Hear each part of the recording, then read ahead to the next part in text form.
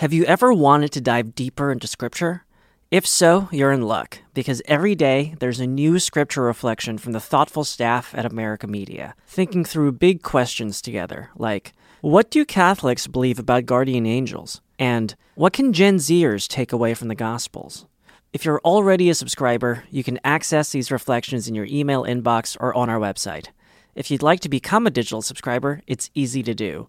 Just visit americamagazine.org/subscribe, and you'll have full access to America's Scripture Reflections. Welcome to Inside the Vatican from America Media. I'm Ricardo da Silva, Associate Editor at America Media, and I'll be stepping in for our regular host, Colleen Dolly, who is now on maternity leave. Each week, veteran Vatican reporter Gerardo Connell and I will take you behind the headlines and into what's going on at the Vatican.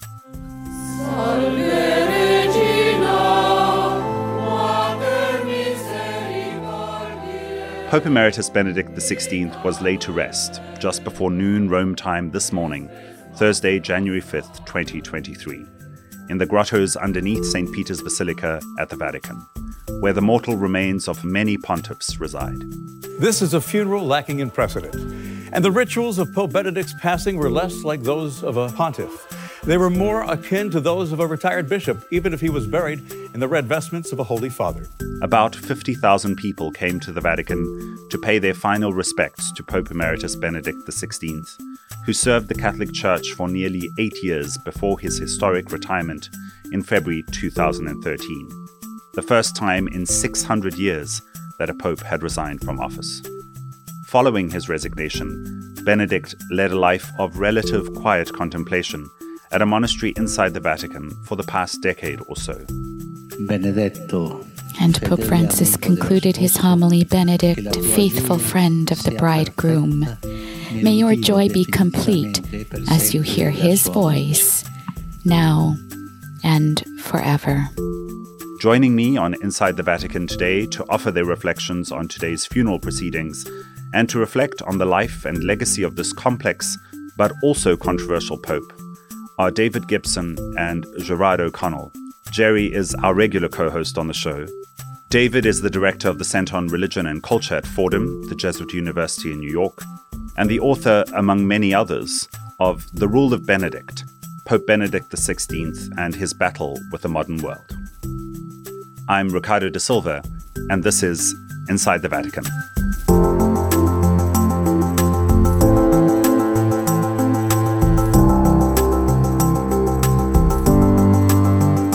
Jerry, David, welcome. Great to be here. Thanks, Ricardo.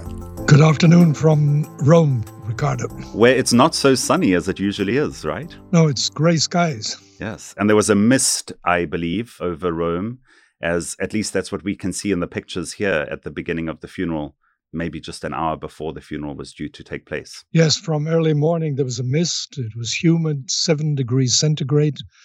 Not a very pleasant morning, but kind of a morning suitable for a funeral, I suppose. So, Jerry, you're there. You're coming to us from the Jesuit Curia in Rome, but you were at the funeral today. Can you tell us what that was like, your early impressions of the day? Well, the crowd was perhaps smaller than had been anticipated, 50,000. But as I said in an earlier article, that the real mourning for Benedict took place at the end of February. I remember the last Sunday when he spoke from the third floor of the Apostolic Palace from the study window. The square was crowded, many more than there were there today, and people were in tears. This was in 2013 when Pope Benedict XVI resigned formally. Exactly. And my wife, Elisabetta, had our 6-year-old daughter in her arms. And when he's finished speaking and the windows closed, she said to her mummy, "Has the Pope died?" Because around her, everybody was crying. So that was really the departure of Benedict. Then on the 28th, when he got into the helicopter and left the Vatican, and people were weeping and people were waving at him from windows across the city as he flew over the city. So for the people, in a way, they have distinguished between the end of the papacy and the death of a former pope. And this is very interesting because it means that people were not confused. For them, Benedict's pontificate ended at 8 o'clock on the 28th of February 2013, when the gates of Castel Gandolfo closed and the Swiss guards, who are the Pope's bodyguards, moved away. There was no more Pope to guard him. And there was a solemn air. There were many people there, whereas today we're looking at only 50,000 people. One report I read said the square wasn't even full. Well, yes, because the square takes up to 80 to 100,000. But you had 125 cardinals, you had 3,700 priests and 400 bishops concelebrating with Pope Francis at the Mass. So that was quite significant. And then you had several heads of state, I think 5 or 7 heads of state. Only 2 official delegations, one from Germany and one from Italy. Germany, the native land of the Pope. Italy, the country where he had lived for 40 years. All the others came in their private capacity. 3 monarchs, 5 heads of state, and ministers from several countries. So a tribute of expression of respect for him. And he obviously had made his mark at the civil level, not just at the religious level. David, if I can bring you in there, what struck you about this funeral? Well, 2 things, and I think Jerry hit at it. I was just struck by the atmosphere, the mist, the gray day, a January day. Look, Benedict hasn't been Pope for 10 years, and I think Jerry really hit on that moment of the real ending of Benedict's papal career 10 years ago, and the fact that there's been this distance in time until this frail, elderly man, 95-year-old, who's been hidden from the world, died. It's a different feeling, obviously, and usually the death of a pope, and he's not Pope, we have to remember that. He's a former Pope, he's a former Bishop of Rome. The death of a Pope is the trigger for cardinals to come to Rome, everybody to come to Rome, to elect a new Pope. So I think there are a lot of factors going into the sense of solemnity here, but there's also something, I guess, a bit poetic about his exit from this world, given that Joseph Ratzinger was born, as he always noted, on Holy Saturday, between Good Friday and the resurrection of Easter Sunday. He was born in a snowstorm in Bavaria. His mother gave birth to him and a few hours later trudged through the snow to have him baptized in his local church. And I think that really marked his life, and that in-between kind of sense that he always lived. And I think that's, without stretching it, a good metaphor for his life at the start and now here at the end. Jerry, this was a historic day because it's the first time that a sitting pope presides at the funeral of his immediate predecessor. Yes, it's the first time the sitting pope has presided at the funeral of an emeritus pope, because you've had a few popes in the past who resigned, like Celestine V, but he died outside Rome. He had been in prison, and there was no way that his successor, Boniface VIII, was going to go and celebrate his funeral mass. This today is a funeral without precedent. What was the funeral like? What was this liturgy like? I think 2 things struck me. First of all, I was in the square when they brought his body out of the basilica, 10 pallbearers carrying the body. They brought it out of the basilica to the steps of St. Peter's, placed it in front of the altar. At that point, the bells were tolling in the basilica, the organ or the harmonium was playing, and then the crowd burst into spontaneous, appreciative applause for the men. And that was quite a touching moment, because you could feel there was some emotion in the crowd. After that, they said the rosary, the Mass was celebrated, the Pope spoke, and then at the end of Mass, 2 things touched me. One was when the pallbearers picked up the body again to take it back into the basilica, they stopped in front of Francis, and Francis put his right hand on the coffin and held it there for a second, like a final fond farewell for the man he had really come to know well over the past 10 years. Before he'd become Pope, he knew him, but only to a certain extent. There was, I wouldn't say, a great relationship between them. And indeed, Benedict never imagined that Francis would have been his successor. But in these 10 years, a relationship developed, and that's still to be unpacked what that relationship was. And so at the end, Francis putting his hand on the coffin, and holding it there for a second and obviously saying a prayer. It was his fond farewell to Benedict. And then the crowd again applauded very, very strongly. The cardinals, the bishops, the priests, the dignitaries, the lay people, they all continued applauding until the coffin disappeared into the basilica. Those were moments of emotion. The Vatican made it clear that this funeral should be simple, right? That this was not the funeral of a reigning pope. And also Pope Benedict, in his own testimony, asked that his funeral be marked by simplicity. How was this simplicity shown at the funeral? Well, I think the simplicity was shown by the way the coffin was brought out onto the square. Normally, you would have had a procession, as we had with John Paul II.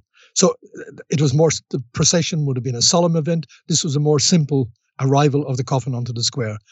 Secondly, I think the fact there were two prayers which are normally said at the funeral of the Pope. One is from the Diocese of Rome, from the Church of Rome for its pastor, and then from the Eastern churches for the pastor.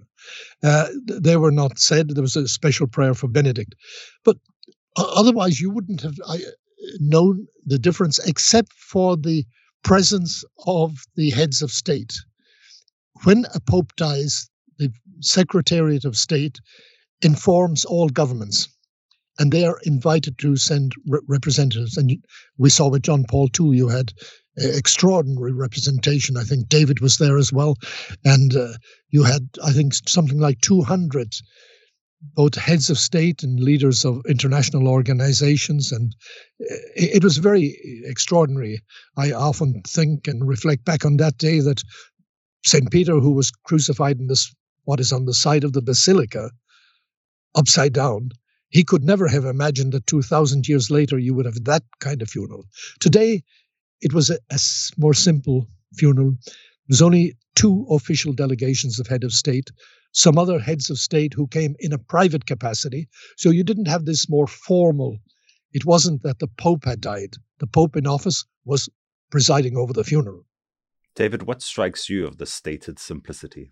Well, I think it would, as Jerry said, this is something that Joseph Ratzinger, Pope Benedict XVI, wanted. Remember, Jerry, back in 2005, the Great Mass to inaugurate his Petrine ministry, he wanted to hold it in St. Peter's Basilica because he wanted to focus on Christ. He wanted to focus on the altar where the Mass would be held. And, his aides gently said, no, you can't. There are going to be hundreds of thousands of people, and we need to do this in St. Peter's Square. He never wanted the focus to be on his person. And I think this reflects that. But also, again, as Jerry's indicating, they're trying to thread the needle here. You want to respect, you want to show honor and respect to Joseph Ratzinger, to Benedict XVI, but you don't want to give in to all these people who are demanding that he be treated like a reigning pope, that he be declared a doctor of the church. And the other thing is, again, Pope Francis gave a very simple, brief, I think 7-minute, Jerry, homily. And it was a funeral homily. It's what Benedict would want. It reflected on the gospel. You always do that. There was really very little, a few touching lines about Benedict, but it was about the gospel of the day, and it was about hope. Hope, hope. That's something Benedict always stressed, and it is what we're about. It's our hope in the resurrection. That's probably the mark of simplicity that struck me most, was in the homily, right? That there was this very simple homily which did what funeral homilies are intended to do. The general instruction on the Roman Missal states that it should be based on the readings that have been proclaimed, that it should be brief, dwell on God's compassionate love and the paschal mystery of the Lord, as proclaimed in the scriptures, that it should never be in the style of a eulogy, and that it should inspire those gathered to find hope in the gift of eternal life. Now, the homily, I know, has been praised by some already in these early hours, but by quite a few. In fact, one person told the Washington Post it was appalling because it was disrespectful to Benedict XVI by not making enough reference of him. Jerry, what did you think? You're quite right that many people expect a panegyric or eulogy for Benedict, they hadn't understood neither Benedict nor Francis. Or what a homily should be doing at a funeral. Yeah, well, Francis did a very particular type of homily, because he starts with the word of Jesus on the cross saying, "Into your hands I commend my spirit." Then he moved and he said, that's an invitation to us as pastors to follow in the path of Jesus. Basically, this was the message. And then he went on to, instead of a panegyric, he went on to present a portrait of the pastor who would be following Jesus. And it was like alluding all the time to Benedict without ever mentioning him. He actually only mentioned Benedict's name once, and that was in the last line of the homily. Right at the end of the homily, Pope Francis says, "Benedict, faithful friend of the bridegroom, may your joy be complete as you hear his voice, now and forever." And those were the closing words of the homily, as a prayer. Yes, and this is very much in the line of Benedict as well, because I've listened to Benedict speak many times, give many talks, give many homilies, and he often went down a track that the audience didn't expect. And Francis did that with his homily today. I think in part they were expecting what Benedict XVI, but as Cardinal Joseph Ratzinger, when he was the Dean of the College of Cardinals, presided at the funeral of John Paul II, when he gave much more of a eulogy in his homily to Pope John Paul II than what Pope Francis has done now for Benedict. And so maybe that was part of that expectation. What do you think, David? I think that's exactly right, and I think it's also again it's a demonstration of what a funeral homily is to be, and again Francis has spoken many times and recently at his general audience, right, Jerry, about what he thinks about Benedict and praising him as a great catechist as well as a theologian. He's been asked about Benedict many times, and he's given his opinions, his praise, his thoughts. That's all out there. There's nothing that's being hidden here. There's no other agenda. And again, it's understandable. It happens all the time, but funeral homilies are not eulogies. And there's an appropriate time and place for that. And I'm sure, honestly, that more will come out. I think the afterlife of Benedict is not over by a long shot. Yes, and basically, some days ago, Francis referred to Benedict. He said, he became a contemplative in his retirement. And he said, he's a saint. And if you look at that last line, which Ricardo has read, it's effectively saying, you're in heaven. Mm-hmm. You're with God now. You're with God. And I mean, David and Ricardo, I don't know if you saw, at the end, there was a group in the square who pushed up a placard saying Santo Subito, make him a saint immediately. Echoing what happened at John Paul II's funeral, right? Which was... at John Paul II's funeral, there was such a crowd that was really, David will remember, I couldn't get to the television camera when I was working with him. Oh, there were 1 million people. Well, today's ceremony, the Mass, the funeral ceremony, made very clear the distinction between the funeral of a pope who dies in office and one who has resigned 10 years ago. The Vatican offices are functioning today. Vatican employees were told that they can attend the funeral if they wish. The Vatican flags are at half-mast, but the Pope is not dead. The Pope is presiding at the funeral. It's like as if the President of the United States died in office or former President of the United States dies. I think this would be the simplest example to explain to people where the difference lies. Today's atmosphere was totally different, but secondly, this idea of the Santo Subito really was weak. It didn't, and they did not understand that, as Cardinal Semeraro, who is the prefect of the Vatican Department for Saint-Making, said recently, that Benedict had told him, "I'm not in agreement with the beatification and canonization of popes." I hadn't heard that, Jerry. That's a great bit of information, and I would agree with it. I think it's one of these things that's reflective of not just Benedict's and Ratzinger's humility, but also his pragmatism. I think he's seen that we've just focused on these debates over canonizing popes, And I think it's what you said. I mean, in a sense, Francis unofficially canonized him. He's a saint in heaven. Let's be done with all of that. Let's give it 50 or 100 years and then decide. I think a better chant would have been dottore subito. Should he be a doctor of the church, a teacher? Because that's what he should be more remembered as. I mean, Pope Benedict XVI, as he was, and Pope Emeritus, as he is just before being laid to rest, is a complex figure. And there's much to tease out about his legacy. And I think we're going to spend a long time thinking about that, which I want to do next with you.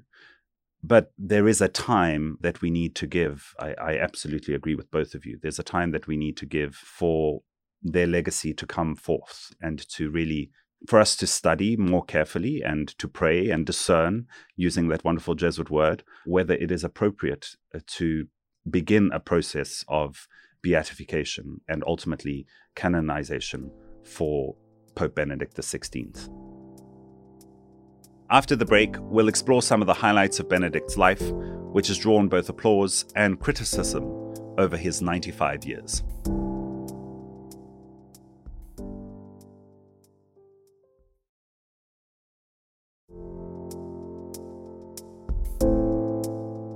Welcome back.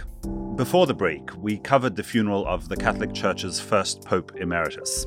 And while it was inappropriate for Pope Francis to turn his homily at the funeral into a eulogy, I think it's fitting for us as journalists to review the lights and shadows of Benedict's leadership as Pope, Archbishop, and doctrinal watchdog for over a quarter of a century.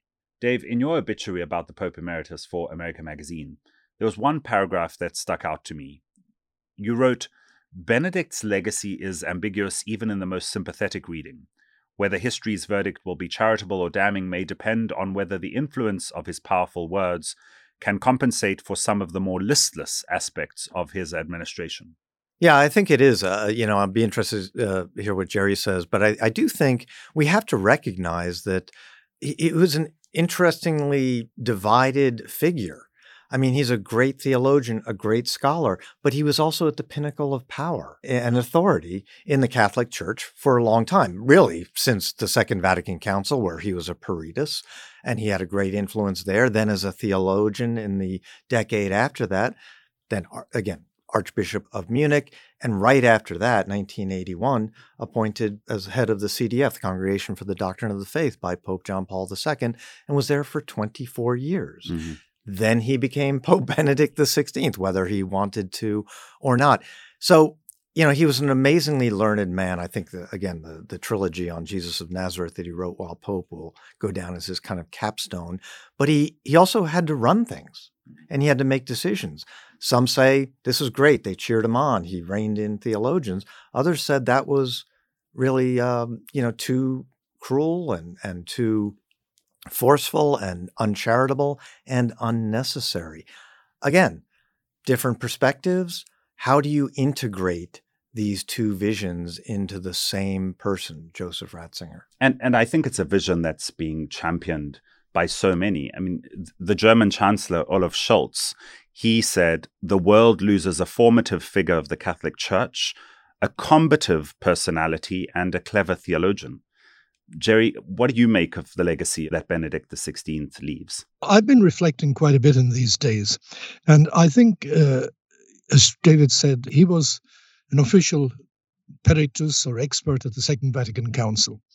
And he really was seen as in the progressive side of the church then. But if you remember, Paul VI in 1977 made him Archbishop of Munich. And months later, he made him a cardinal. Now, Paul VI was the one who helped finish the Second Vatican Council and then began to implement the Second Vatican Council. And he made two significant decisions, one regarding the age of retirement of bishops at the beginning of the 1970s, said bishops had to hand in their resignation at the age of 75. And then a little later, he said cardinals who reached the age of 80 lose the right to vote in a conclave. Now, what Benedict has done, he's taken it to the next logical step by making it possible for popes to resign. And that was an extraordinarily courageous decision. It met a lot of opposition from cardinals. Even recently in interviews, Cardinal Bertone, his Secretary of State, said, I kind of argued with him not to do it. We know that Archbishop Ganschwein, his secretary, tried to dissuade him. But Benedict told them the decision has been made. It's not for discussion. I think this is a significant legacy that has not yet been fully understood. If I can just jump in real quickly, I'd also pick up on that, Jerry. What I said before is that, again, his resigning is also a very untraditional move. He's, again, who is Benedict? Who is Joseph Ratzinger? So many people want to see it in an either or, good or bad, or to pick out one element of his life as a theologian, or as the Grand Inquisitor, or as Pope, or as Cardinal, or as Peritus, expert at Vatican II. You can't do that with anybody, and you certainly can't do that with Benedict. Here's this uber traditional Pope, right?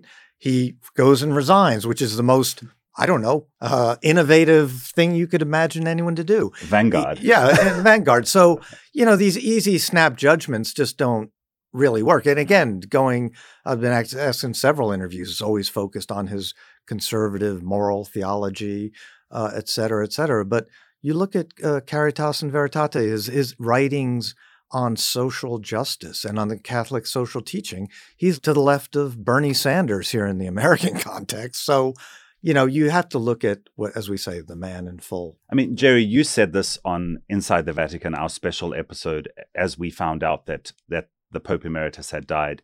You said you see a very different picture if you sort of hone in on one element, on one aspect of the frame, than if you zoom out and you see a wider view. And we're certainly seeing this. We're seeing that you can't pigeonhole Pope Benedict XVI into any one particular category. I think if we start with the kind of ideology of polarization, which Francis said in the interview with America, you remember, polarization is not Catholic. I think if you start with that ideology, then you are going to misinterpret not just Benedict's papacy, but much else in the church. And I think it's important, like if you go to the abuse question. Yeah, I mean, that's a really important question. If you look at and say, when he was for the 4 years or whatever he was in as Archbishop of Munich, there were 3-4 cases that he didn't handle well. And then if you make that your full picture, you have misinterpreted what exactly Benedict did. First of all, as prefect of what was then the Congregation for the Doctrine of the Faith, which from the beginning in 2001 began handling in big time the number of cases, abuse cases that were coming in. And then when he goes on as Pope, and you see that he removed more than 800 priests from the priesthood. He really reformed the protocols for dealing with clerical sexual abuse in the Vatican. Yes, he laid the foundations for the legal reform to, first of all, deal with the abuse and then to protect children. He laid the foundations. Francis has built on that. But Benedict also, I think, punished almost 3,700 priests. Of course, this gets lost with the 4 cases that he's claimed to have mishandled in Munich. And historically, he brought to book, Maciel, right? Just a serial abuser. This was an extraordinary experience because when Maciel celebrated his 70 years as priest in Rome, something like 30 cardinals, or 20 to 30 cardinals attended the celebration. The only cardinal who did not attend the celebration was Joseph Ratzinger. Jerry, can we just be clear for our listeners, who was Maciel Maciel? Maciel was the founder of the Legionaries of Christ. He was a Mexican priest who had extraordinary influence. He gave a lot of money to the Vatican, to John Paul II. He convinced them that he was really the most orthodox person on the planet. And he had open doors in the Vatican. And yet he was living this double life, which became clear towards the end. But when the victims began to send their information to the Vatican, it began to be sidelined. But Joseph Ratzinger saw in the congregation the dossier building up and up and up. And at a certain point with Scicluna, he said to Scicluna, you go and begin to check out this. And so he was interviewing the first victim, Juan Vacu, in New York on the day that John Paul II died. And Scicluna phoned Ratzinger and said, since when the Pope dies, those in official positions lose their office, he said, what should I do? And Ratzinger said, continue. So Scicluna continued, and he returned to Rome on the eve of the conclave with a report, which he gave to Cardinal Ratzinger. Cardinal Ratzinger went into the 2005 conclave with this report, and when he became Pope, one of the first things he did was take action against this Mexican priest, Maciel. And that he had bypassed the Vatican system. He informed them when he had sent Scicluna. It strikes me that one of the lenses where maybe we go wrong or skew the focus a little between Benedict and Cardinal Ratzinger, right? I mean, we have a sense that there's Benedict the 16th and the papacy of Benedict the 16th, which was complex and multi-layered. And then we have the reign of Cardinal Ratzinger as the head of the Congregation for the Doctrine of the Faith, God's Rottweiler, as he became perhaps not charitably known. Dave, what do you make of this distinction between these two personas that he had to leverage throughout his life? Well, I think in one respect, look, he had been head of the CDF for almost a quarter of a century under John Paul II, and he'd had that record. He'd done so much, really. And it also wasn't just that. He'd given book-length interviews. He'd continued to write, lecture. He kind of developed his own side magisterium, if you will, and teachings, which were very fruitful. You know, he was 78 when he was elected Pope. As we said before, he did not want this job. John Paul II was 58 when he was elected Pope. And Joseph Ratzinger, to a degree, as when he became Pope Benedict XVI, he was able to sit back. The hard work had been done. Now he was Pope. To a degree, he could sit back and focus on things like writing his trilogy on Jesus of Nazareth, things like that.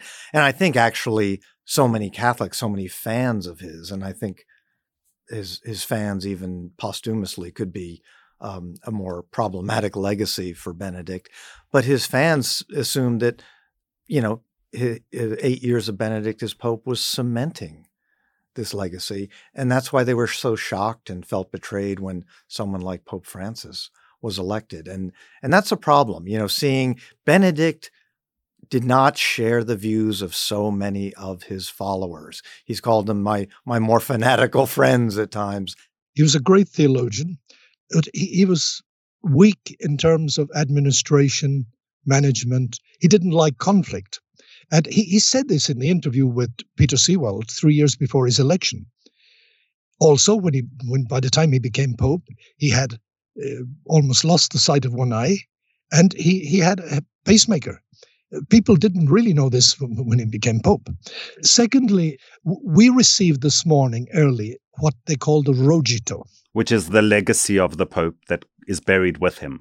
It's a 1,000-word resume of what they consider key elements of his life. So it's the official account of his life that is laid in his casket. It's written in Latin. They read it. They put it in a metal tube, and they've put it in the coffin with him. So it's buried with him. But there they list three things that are interesting. They said he promoted dialogue with the Anglicans, with the Jews, and with the representatives of other religions. That's very interesting because his relations with the Anglicans was rather complicated. Secondly, they then said they draw attention to the fact of what he did to combat the abuse of the clergy and to promote conversion in the church at all levels in the church. And then they talk. The third thing they mentioned his writings. The trilogy that David mentioned on the life of Jesus and the encyclicals, the three encyclicals and other. But I was struck by the focus that they mentioned the relations with the Anglicans, because that created a lot of problems, because he opened the door for groups of Anglicans And he was very sensitive to Anglican clergymen and Anglican bishops. He opened the door for them to become part of the Catholic Church by joining it.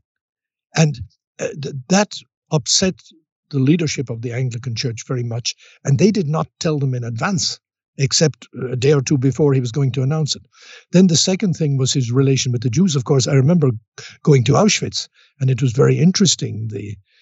Here was someone who in his youth had been, involuntarily, he had to be, it was part of the Hitler Youth. It strikes me as I'm hearing both of you speak about his legacy and his gifts as a theologian and perhaps his lacking administrative capacities. Something that he said to a friend that I read recently, and he said, "It was easy to know the doctrine. It's much harder to help a billion people live it." Dave, I wonder how you hear that. That's a terrific quotation, and I think that's absolutely true. And that's not just only as a governing figure for the church or an administrator for the church. It's also, frankly, as a pastor. Look, again, you have to have sympathy for people who are, thrust into these positions. Benedict Ratzinger was always a scholar, an academic, a teacher in the classroom. Suddenly, you are the supreme pastor of the church at 78 years old with all of these, health issues that Jerry mentioned. And also, as Jerry knows, following on Pope John Paul II after a 26-year papacy, traveling everywhere around the world. It's the entire profile of what a pope is has radically changed. I don't think people understand that.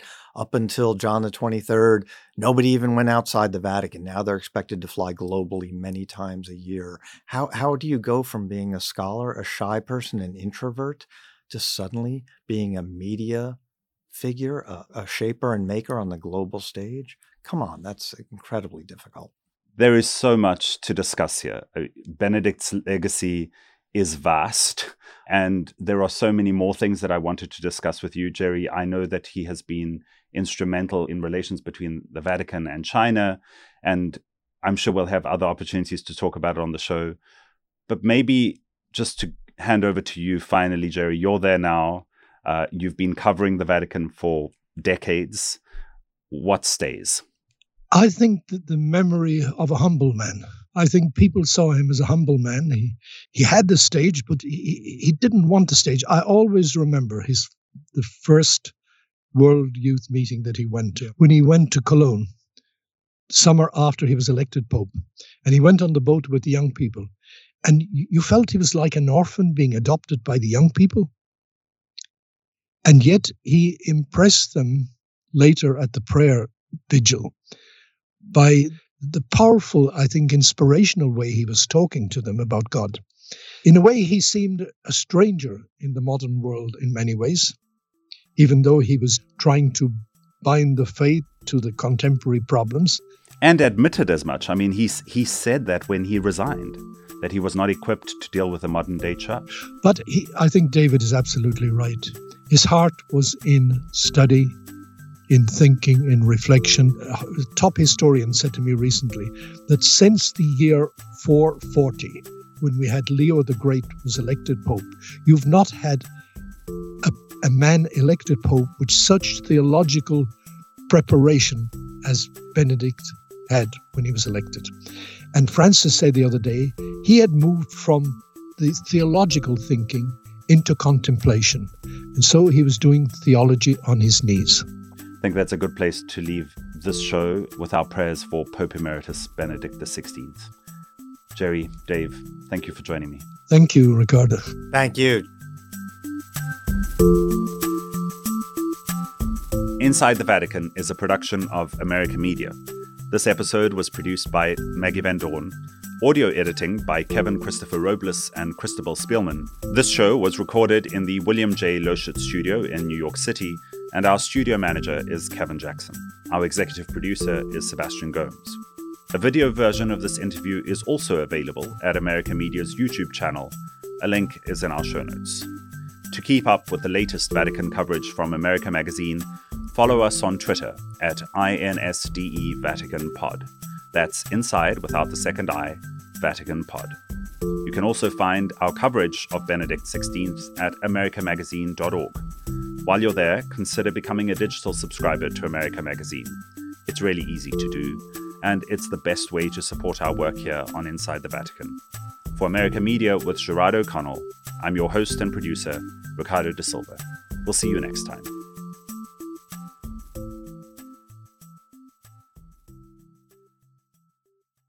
Have you ever wanted to dive deeper into Scripture? If so, you're in luck, because every day there's a new Scripture reflection from the thoughtful staff at America Media, thinking through big questions together, like, what do Catholics believe about guardian angels? And what can Gen Zers take away from the Gospels? If you're already a subscriber, you can access these reflections in your email inbox or on our website. If you'd like to become a digital subscriber, it's easy to do. Just visit americamagazine.org/subscribe, and you'll have full access to America's Scripture reflections.